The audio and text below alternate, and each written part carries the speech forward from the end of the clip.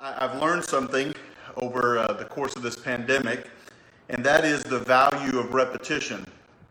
So I'm going to give you 6 numbers, and I want you to try to remember these. Don't write them down, but I want you to just try to remember these 6 numbers: 34, 19, 73, 18, 52, and 93.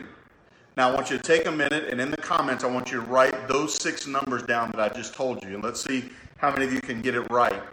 Without cheating, what were the 6 numbers that I just gave you? And if you get it right, we're not going to give you anything, but at least you'll have bragging rights. So can anybody remember those 6 numbers? Okay, good. All right, let's do a second one. Let's see if this one will be a little bit better. I'm going to give you 6 more numbers. Okay, you ready for this? Try to remember these 6 numbers: 34, 34, 34, 34, 34, and 34. Now, who can write those down? Well, of course, the second set of numbers was a lot easier because I'm repeating the same number over and over again. So 34, if you repeat it 6 times, it's easier to remember that than it is to remember just 36 kind of random numbers, right? And so the thing I want you to see is that repetition works. Now, some of you parents during the pandemic, if you're like me, you've learned that repetition doesn't always work, because I feel like I'm telling my kids the same things over and over again, and they're not remembering it. It's like they're forgetting the rules. And so, but repetition works. And as we've studied through the book of 1 Peter, we have seen really 2 themes that have been repeated very often throughout this book. The first one is the theme of suffering and the reality of suffering, that in this life we are going to go through difficulty and challenges. In 1 Peter chapter 1 and verse 6, in the beginning of his letter, he said that we would be grieved, these Christians would be grieved by various trials. In verse 7, he said that the genuineness of their faith would be tested, and he compared it to gold being tried in the fire. In 1 Peter chapter 2 and verse 12, he talks about that as Christians, sometimes people would speak against us, and we're going to come to that later in the passage we're going to respond to today, or read today. And also in chapter 2, we learn that sometimes masters can be harsh to servants, and governments can be harsh to people. And then we get into chapter 3, and he talks about the reality that sometimes your spouse, for the wives, won't be a believer in Jesus Christ. And in the middle of chapter 3, that we would be reviled at times, that sometimes people would speak against us. In chapter 4, which we'll be getting into the next couple of weeks, Peter reminds these Christians, or tells them about the impending fiery trials that they would be facing. And so often throughout this book, we've had this theme repeated over and over again. There's suffering, there's trials, there's suffering, there's trouble, there's heartache, there's difficulty in our lives. But there's also been another resounding theme that he's repeated over and over again. And it's simply this: to hope in Jesus. Place your hope in Jesus. Let Jesus be the example of how we respond in very difficult and trying circumstances. When we suffer, he says to hope in Jesus. When we face trials, hope in Jesus and cling to him and hold on to him. In the midst of an unholy culture, we're called to be like Jesus and to live holy lives. And so we see these 2 themes that Peter is repeating over and over again, that there's going to be suffering, but to hope in Jesus. That real hope, when all seems lost, is found in Jesus Christ. And in today's passage in chapter 3 of 1 Peter, you're going to hear those 2 themes again, but I think with a slightly different emphasis. And so I want us to actually pick up where we left off last week in 1 Peter chapter 3, verse 10. He writes, "For whoever desires to love life and see good days, let him keep his tongue from evil and his lips from speaking deceit. Let him turn away from evil and do good. Let him seek peace and pursue it. For the eyes of the Lord are on the righteousness, and his ears are open to their prayer. But the face of the Lord is against those who do evil." So in this passage, Peter is actually quoting from Psalm 34, and that's actually been a psalm that has really resonated with our hearts, especially in light of some of the things that our church members have been suffering through. And that's the passage that talks about that the Lord is near to the brokenhearted. But you hear what he's saying there, and there's this contrast in this quote from Psalm 34 between light and darkness, between righteousness and unrighteousness. And we talked about this last week, that that we as Christians are called to live lives of blessing to other people, that we are called to bless others, and we do that through unity and through sympathy, through brotherly love and being tenderhearted and being forgiving and being humble and having our speech controlled and to be pure and to seek peace and pursue it. And we talked about all of those kind of must-haves if we're going to live a life that blesses other people. And this is what God calls us to live a life that blesses others. And in doing that, that life is going to be blessed by God. But then he goes into verse 13 and he asks what seems to be a rhetorical question. Now, who is there to harm you if you are zealous for what is good? In other words, who's going to do evil to you if the pursuit of your life is doing good and living a godly life? I was having a conversation with one of my kids, and this was a conversation that was not the first one we've had in his lifetime, or especially during this pandemic.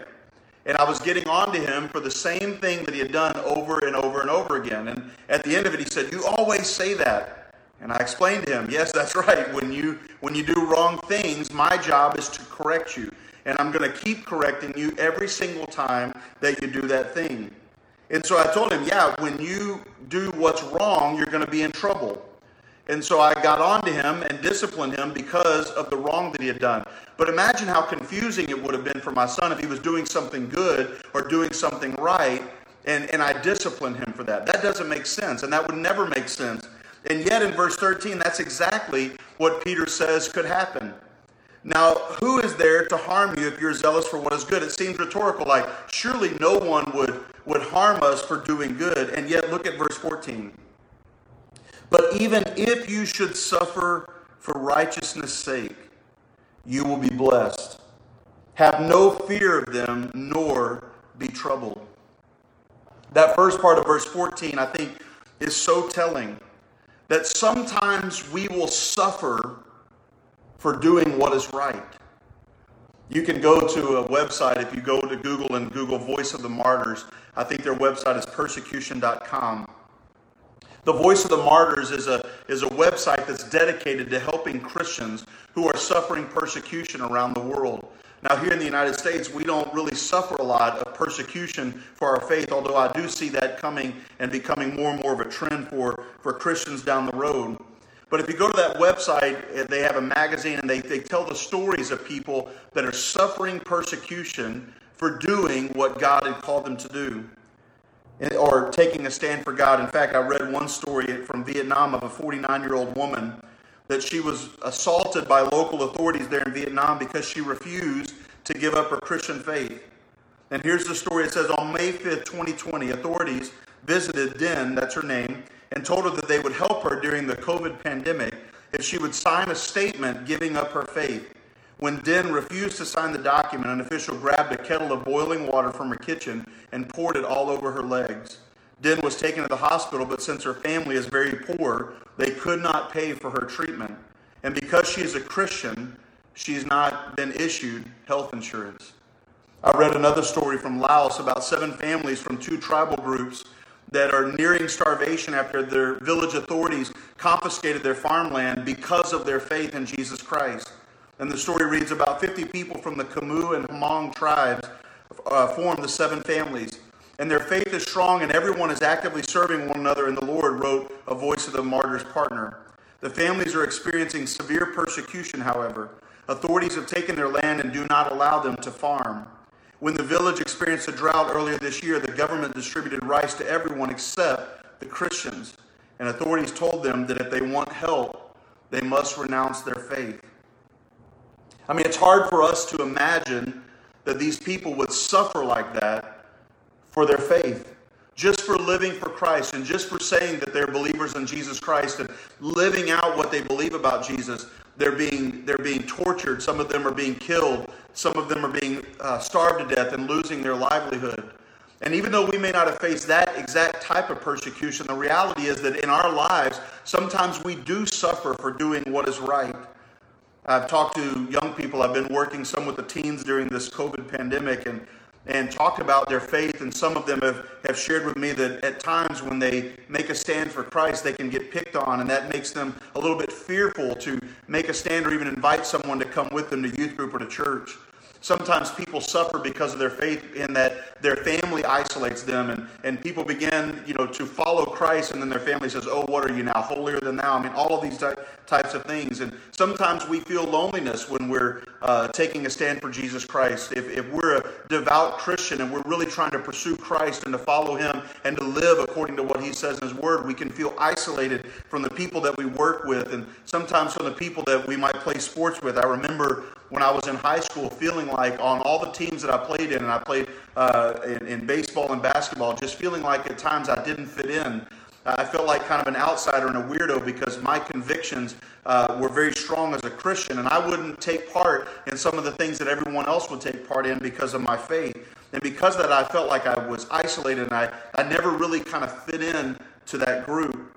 And I want you to look again at that first phrase of verse 14. But even if you should suffer for righteousness' sake, Peter reminds these Christians that at times we're going to take a stand for what is right, and we're going to suffer because of that. But Peter gives us 5 responses that we can have when we suffer because of righteousness or because of our stance for Christ. And the first response is found in verse 14.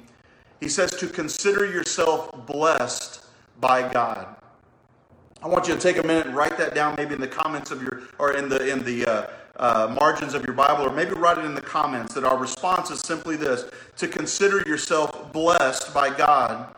Notice what he says in verse 14. But even if you should suffer for righteousness' sake, you will be blessed.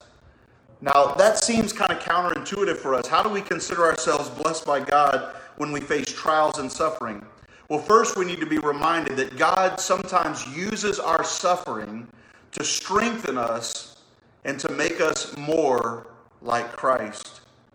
In the book of James, James wrote this: "Count it all joy, my brothers, when you meet trials of various kinds.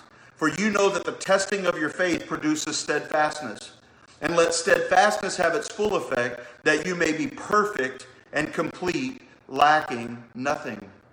The reality is that God uses our suffering to strengthen us and to make us more like Christ, to mature us, to grow us in our faith. And so we can consider ourselves blessed when we suffer for righteousness' sake, because we know that God is going to use that struggle or that trial to make us more like Christ.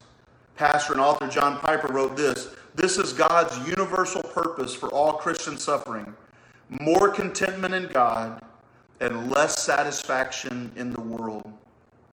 When we suffer, we consider ourselves blessed by God because God is going to use our suffering to grow us and to strengthen us and to make us more like Christ, to have less of a hold on the things of this world and to hold tightly and cling to Jesus Christ.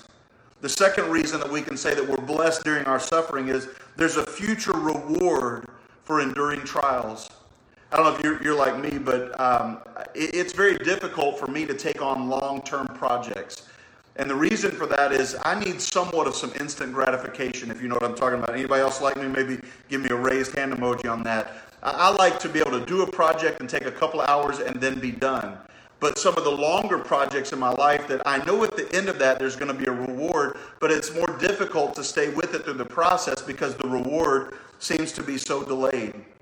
In Jesus' first message, in his first sermon that's recorded in Scripture in Matthew chapter 5, we get 8 sentences into his sermon, and he says this: "Blessed are those who are persecuted for righteousness' sake, for theirs is the kingdom of heaven." The kingdom of heaven belongs to those who are willing to suffer for the sake of righteousness or for the sake of Christ. And the idea there is that at the end of the suffering, there's going to be a reward. And that reward is the kingdom of heaven. And the kingdom of heaven never promised us that we would be free from suffering. There are people that put their faith in Christ and then they realize that the Christian life is not easy. It's not always going to be something that's really easy to pursue and to live out in their life. And the kingdom of heaven never promised us that. Jesus never said that once you place your faith in Christ, you'll never suffer again. But he does say that when we suffer, our suffering will be rewarded. So when we suffer for righteousness' sake, the first response in our lives is to consider ourselves blessed, knowing that God is going to use this suffering to grow us and to strengthen us and to make us more like Christ, but knowing also that our suffering is not going to be in vain, that at the end of it, it's going to be rewarded. And yes, it may take us a while to get to that reward, but know that in the end, God does reward us for the suffering in this life. The second response we find in verse 14 is don't be afraid or anxious.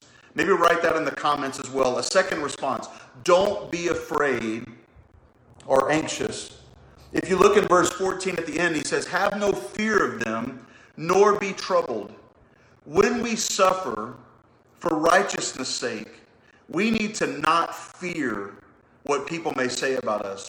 We should not be scared of or anxious about what people might do to us in our lives for standing up for what we believe to be right.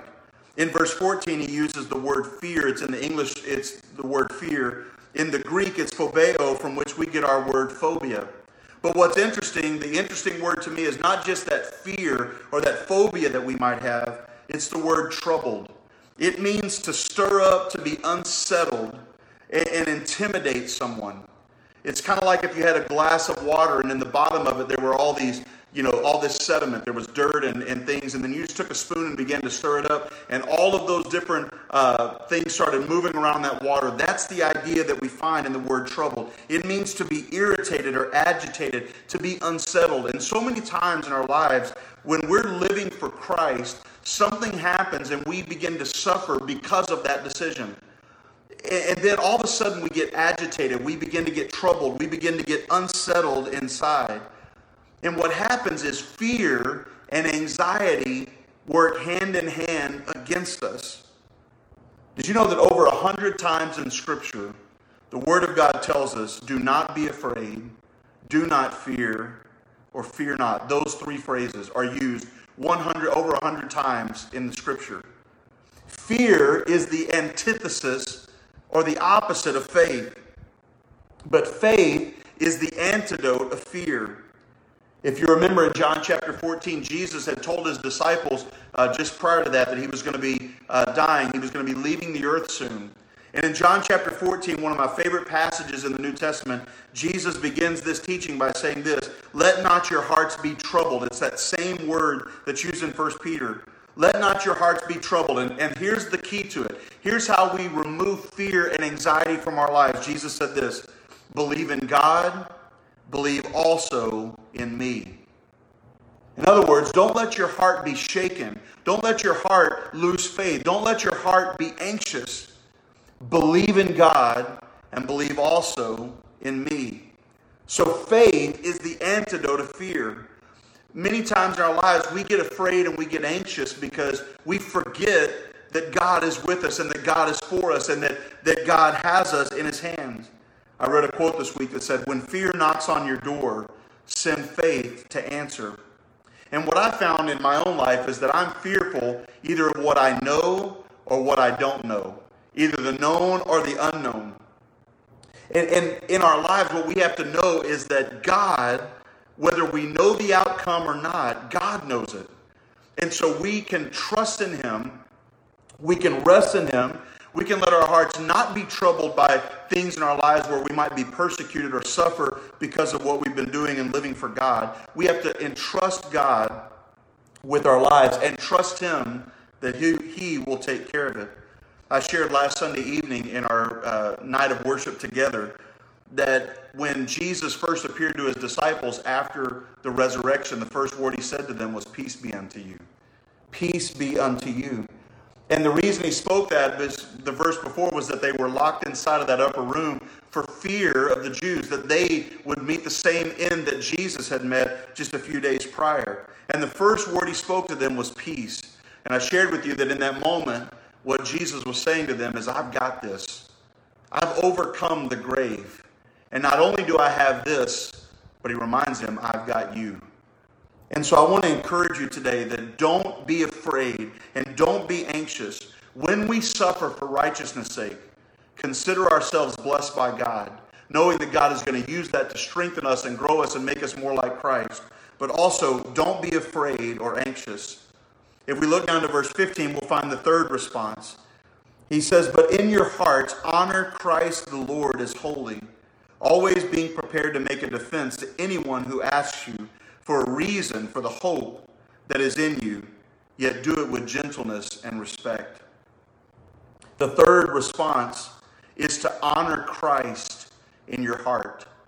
Maybe write that in the comments as well as a declaration. To honor Christ in your heart.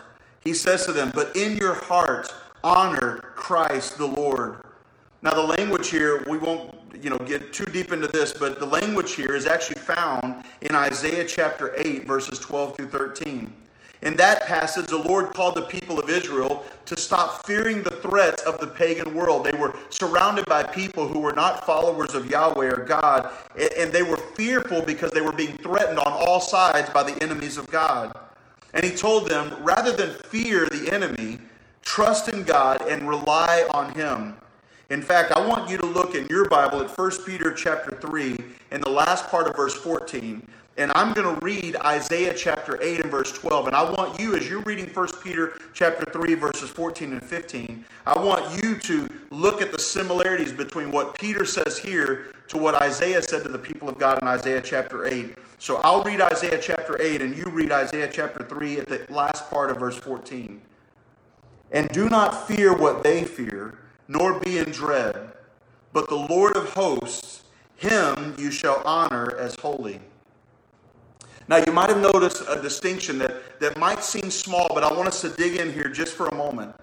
Isaiah told the people of Israel in the Old Testament that the Lord of hosts is to be honored as holy. And that phrase or that title, Lord of hosts, was a reference to Yahweh, who is the true God of the Bible, the true everlasting God. But the Lord of hosts, you shall honor him as holy. In other words, Yahweh, the Old Testament name for God, is to be honored as holy. But what did Peter say in verse 15? That they are to honor Christ the Lord. In that statement, I want you to make the connection. Isaiah said, honor God as holy. And Peter says, honor Christ as holy. And when you read those together and with understanding, you'll see that what Peter was saying is that when we honor Christ as holy, we are honoring Jesus Christ as God in the flesh. In other words, Jesus Christ is Yahweh God of the Old Testament. They are not different. Jesus was not a lesser God. He wasn't a different God. He was God. He was Yahweh of the Old Testament. And Peter says that we are to honor him as holy and exalt Jesus Christ to the throne of our hearts and lives and to acknowledge who he is with reverence and with fear. So when we suffer, Peter says, we should honor Christ as holy. We should lift up Jesus Christ in our lives and give him the throne of our lives, and to remember that Jesus is God and that Jesus has us and he has our situation. He's got this and he's got you. So 3 responses that we've seen so far. And the first one is to consider yourself blessed. When you suffer for righteousness' sake, consider yourself blessed by God. The second one is to know that there is a future reward for us, and don't be anxious or afraid. Don't be anxious or afraid. And the third response is to honor Christ in your heart.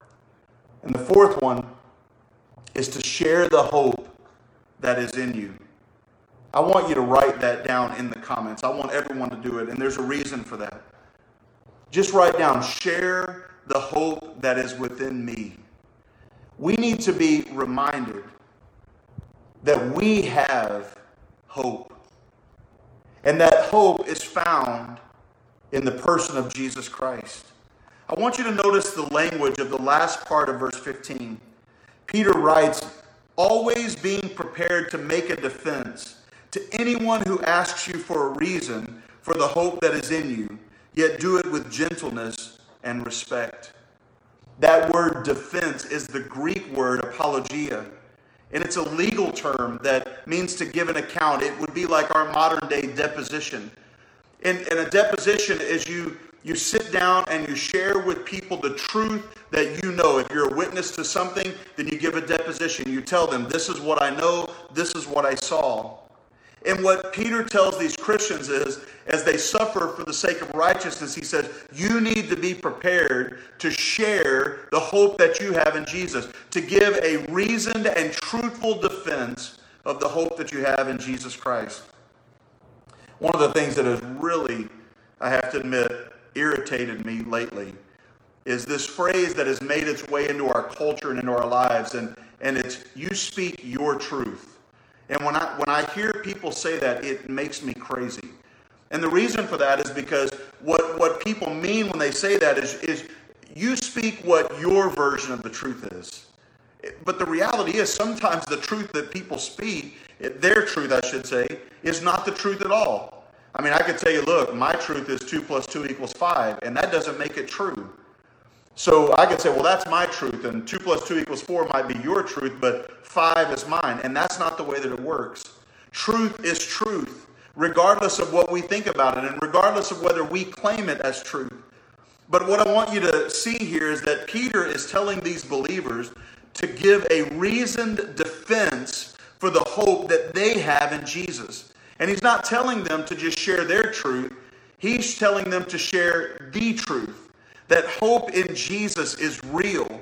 That it's not just your own experience, but you know the reality that hope is found in Jesus. And I believe that as Christians, we need to be more ready and bold to share the hope that we have in Jesus Christ. Because it's not our truth, it's the truth that Jesus is the hope of the world.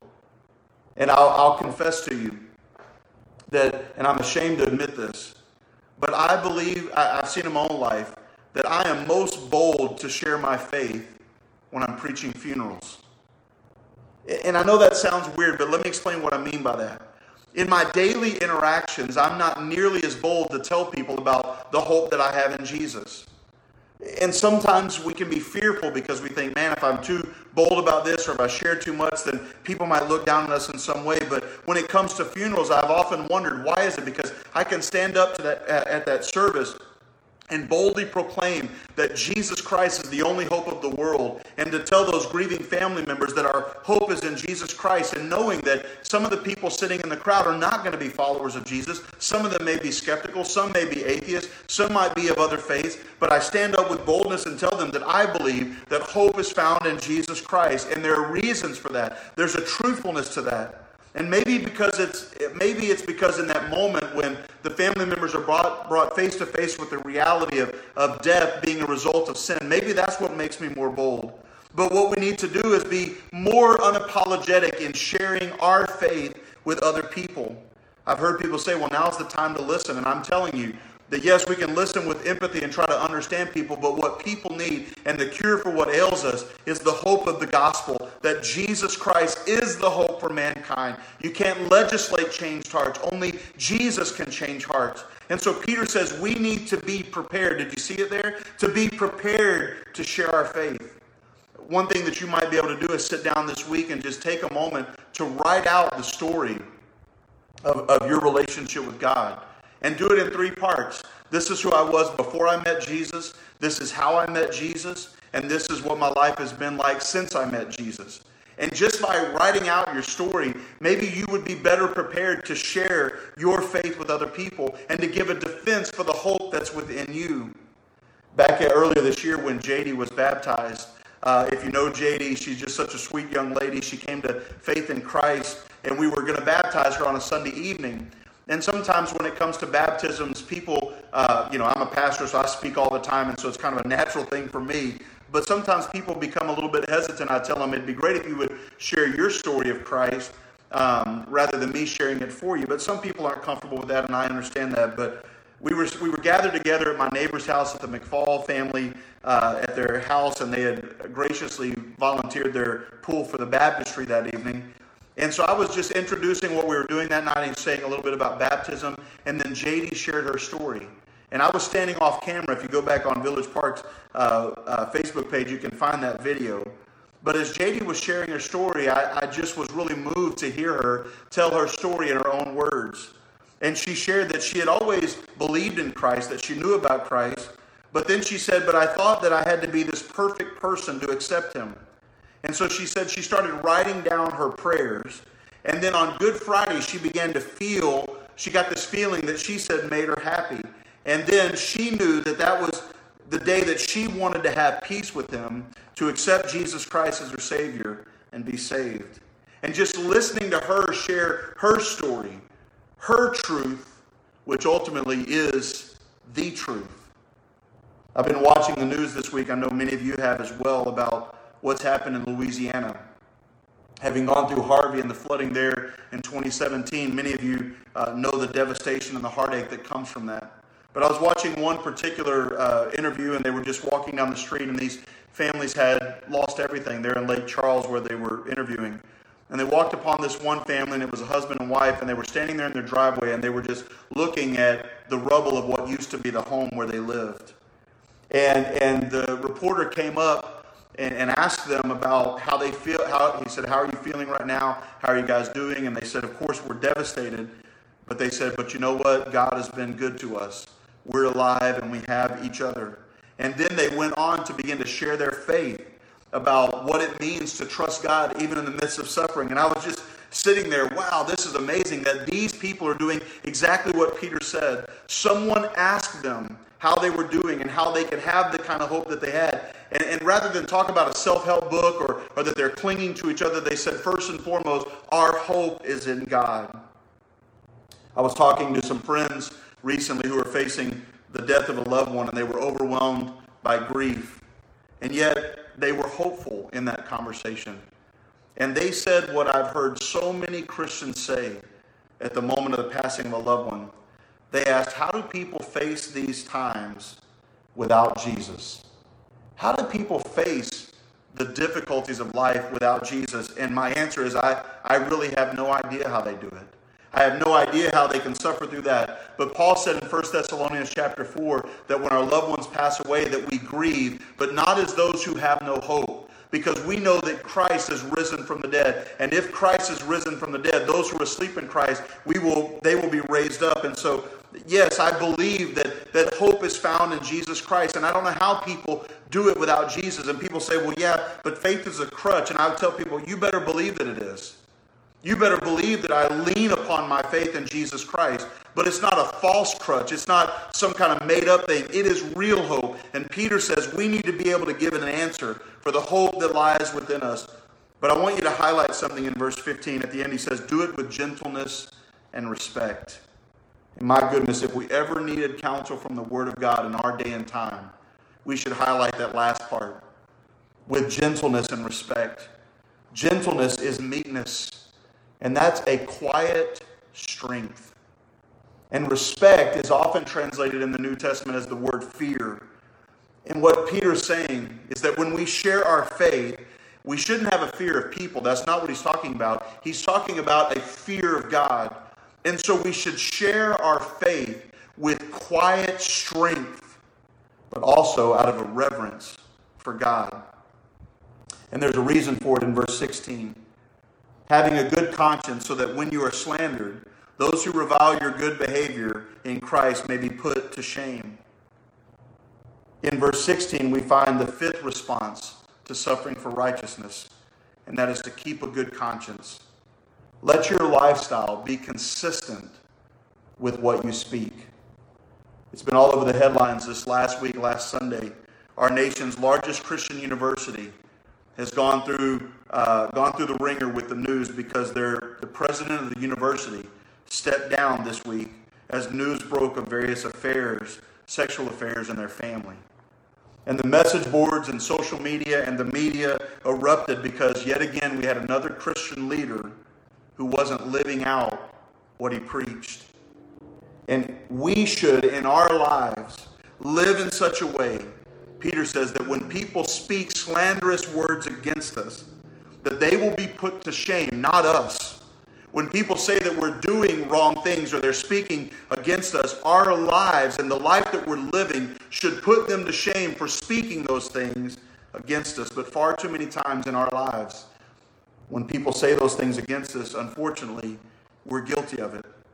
I went through a very difficult and hurtful time many years ago, and many of you know the story of it. But I had some things said against me and said about me in the midst of that, and it was just this whirlwind of emotion. But what God led me through in that time, and one of the times when things began to really turn for me, I had this moment when I realized that the things that were being said weren't true. That what was being said of me was not being lived out in my life. And what I came to is this, that when I laid down my head on my pillow at night, I shared this with many pastors and leaders. When you put your head on your pillow at night, there's one person who knows the real you, and that's God. And He's the one that we answer to, and He's the one that we live for.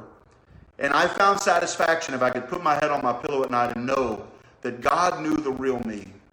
And then secondly, that my wife and my kids knew the real me. That I was living out my true Christian faith with those who knew me best. And what I hope is, I knew that at that time I couldn't answer every single thing that was being said. But what I hope was the life that I lived would show them what is true in my life. Because Peter said in verse 17, look at this. It is better to suffer for doing good, if that should be God's will, than for doing evil. It's better to suffer for doing what is right than wrong. And I have found in my own life that even in the midst of some of that struggle that I went through, there were some things that I had done wrong. Not morally wrong, but things that I've done that hurt people. And I would say to you that those are the most difficult moments of suffering for me. When I suffered because of decisions that I made. And Peter says it's better for us to suffer for doing good than it is to suffer for doing evil. And he ends this teaching with a powerful statement in verse 18. For Christ also suffered once for sins, the righteous for the unrighteous, that he might bring us to God, being put to death in the flesh, but made alive in the Spirit. So Peter has said, there's that resounding theme. There's suffering. But then he says, hope in Christ. Christ is our example. Because what Peter said in verse 18 is that Jesus suffered for doing good. And in verse 18, you find a beautiful summary of the gospel. In fact, maybe take a minute and just type it out in the comments as a declaration. Notice the summary of the gospel, that Christ also suffered. The gospel is that Jesus suffered on the cross. But notice what he says there in verse 18, that he suffered once for sins. Jesus only suffered one time, and on the cross, he died and paid the price once and for all sins. The sins that were before the cross and every sin that would ever be committed after the cross, Jesus died and offered one time a sacrifice for sins. The writer of Hebrews wrote in Hebrews 10 and verse 12, but when Christ had offered for all time a single sacrifice for sins, he sat down at the right hand of God. And right before that, he'd been talking about the high priest that we find through the Old Testament. They would offer sacrifices on behalf of the people for the sins of the people and the sins of the nation. But yet they were constantly standing, ministering in the holiest place. But Jesus, when he died, the writer of Hebrews says that he offered once and for all the sacrifice for the sins of the world. And then he sat down at the right hand of God. The work for the sins had been paid and finished with Jesus Christ. So Jesus suffered on the cross, and he suffered once. But notice also that this verse tells us that Jesus was perfect. He calls him the righteous. Some translations render this the word just. That Jesus was the righteous. But notice it also tells us that we are sinners. The righteous in place of the unrighteous. But notice also that the death of Jesus was substitutionary. The death of Jesus was a substitute for us. Notice the phrasing of verse 18. The righteous for the unrighteous. The righteous, perfect Jesus died in place of the unrighteous, sinful Robbie. Jesus, the perfect Son of God, died in the place of you, in your place. I've heard people ask, well, how could a loving God send people to hell for eternity? And this verse teaches us something clearly, that we are sinners, we are unrighteous, and our sins have to be dealt with in the presence of a holy God, because he is holy. And the love of God is seen in the warning. He tells us that we are dead in our sins, and that because of our sins we are separated from God. And our sins have to be paid for in the presence of a holy God. But the love of God is not only seen in the warning, but it is seen in the provision of a way for us to escape that awful suffering for our sins. And that way is Jesus. And God didn't sacrifice someone else for our sins. He gave his life on the cross for you and for me. That's why John recorded the words of Jesus, that greater love has no one man in this than a man lay down his life for his friends. You will not find a greater love in all the world than the love of Jesus Christ that was put on display on the cross. And notice that his death, his substitutionary death in your place and in mine, offers hope. Notice what he says in verse 18, that he might bring us to God. We who are unrighteous sinners, God has offered the perfect sacrifice for us and paid the price for our sins. And Jesus went to the cross for this purpose, and that was to bring you to God. You who had broken your relationship with God through sin, Jesus died on the cross for you. And that hope is alive today because of the last part of verse 18, that Jesus was put to death in the flesh, but made alive in the Spirit. He suffered and he died, but he rose again. And he did it all to bring you to God. Jesus suffered, and he suffered unjustly. But why did he do it? To bring us to God. So then this question, why do we suffer? Why do we suffer even when we're doing good? And I believe it's so that we, through our suffering, might point others to the hope that we have in Jesus. In fact, to kind of close our service today, maybe we would write this prayer. Father, use my suffering to point others to the hope of Jesus. Would that be your prayer today? If it is, maybe just write it in the comments as a declaration and as a prayer, and just pray it as you're writing it out. Father, use my suffering to point others to the hope of Jesus. So Peter tells us there's 5 responses to suffering. Consider yourself blessed by God. Don't be anxious or afraid when we suffer. Honor Christ in your hearts and share the hope that's in you, and keep a good conscience. Let your life speak truth and point others to the hope that's found in Jesus. So I'm going to pray this for us today. Will you join me in prayer? Father, we thank you for your goodness and your word. And I thank you that even in the midst of our suffering, we can have hope. And help us, Lord, to heed your word as Peter wrote it out to these Christians who were suffering immensely in the Roman Empire.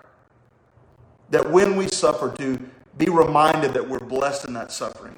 That you're going to use that suffering to strengthen us and make us more like Christ. And that suffering will be rewarded. God, help us to not be afraid or to be anxious, but to trust you and let our faith overcome fear. And in the midst of our suffering, may we honor Christ as Lord and put him on the throne of our hearts and give him complete control and to live for him and to yield to his will above our own. And to be ready to share the hope that's within us. And that we would live out our faith and keep a good conscience toward those who might stand against your word and against righteousness. And Father, we pray that you would use our suffering to point others to the hope of Jesus. And we pray this to be done in Jesus' name. Amen.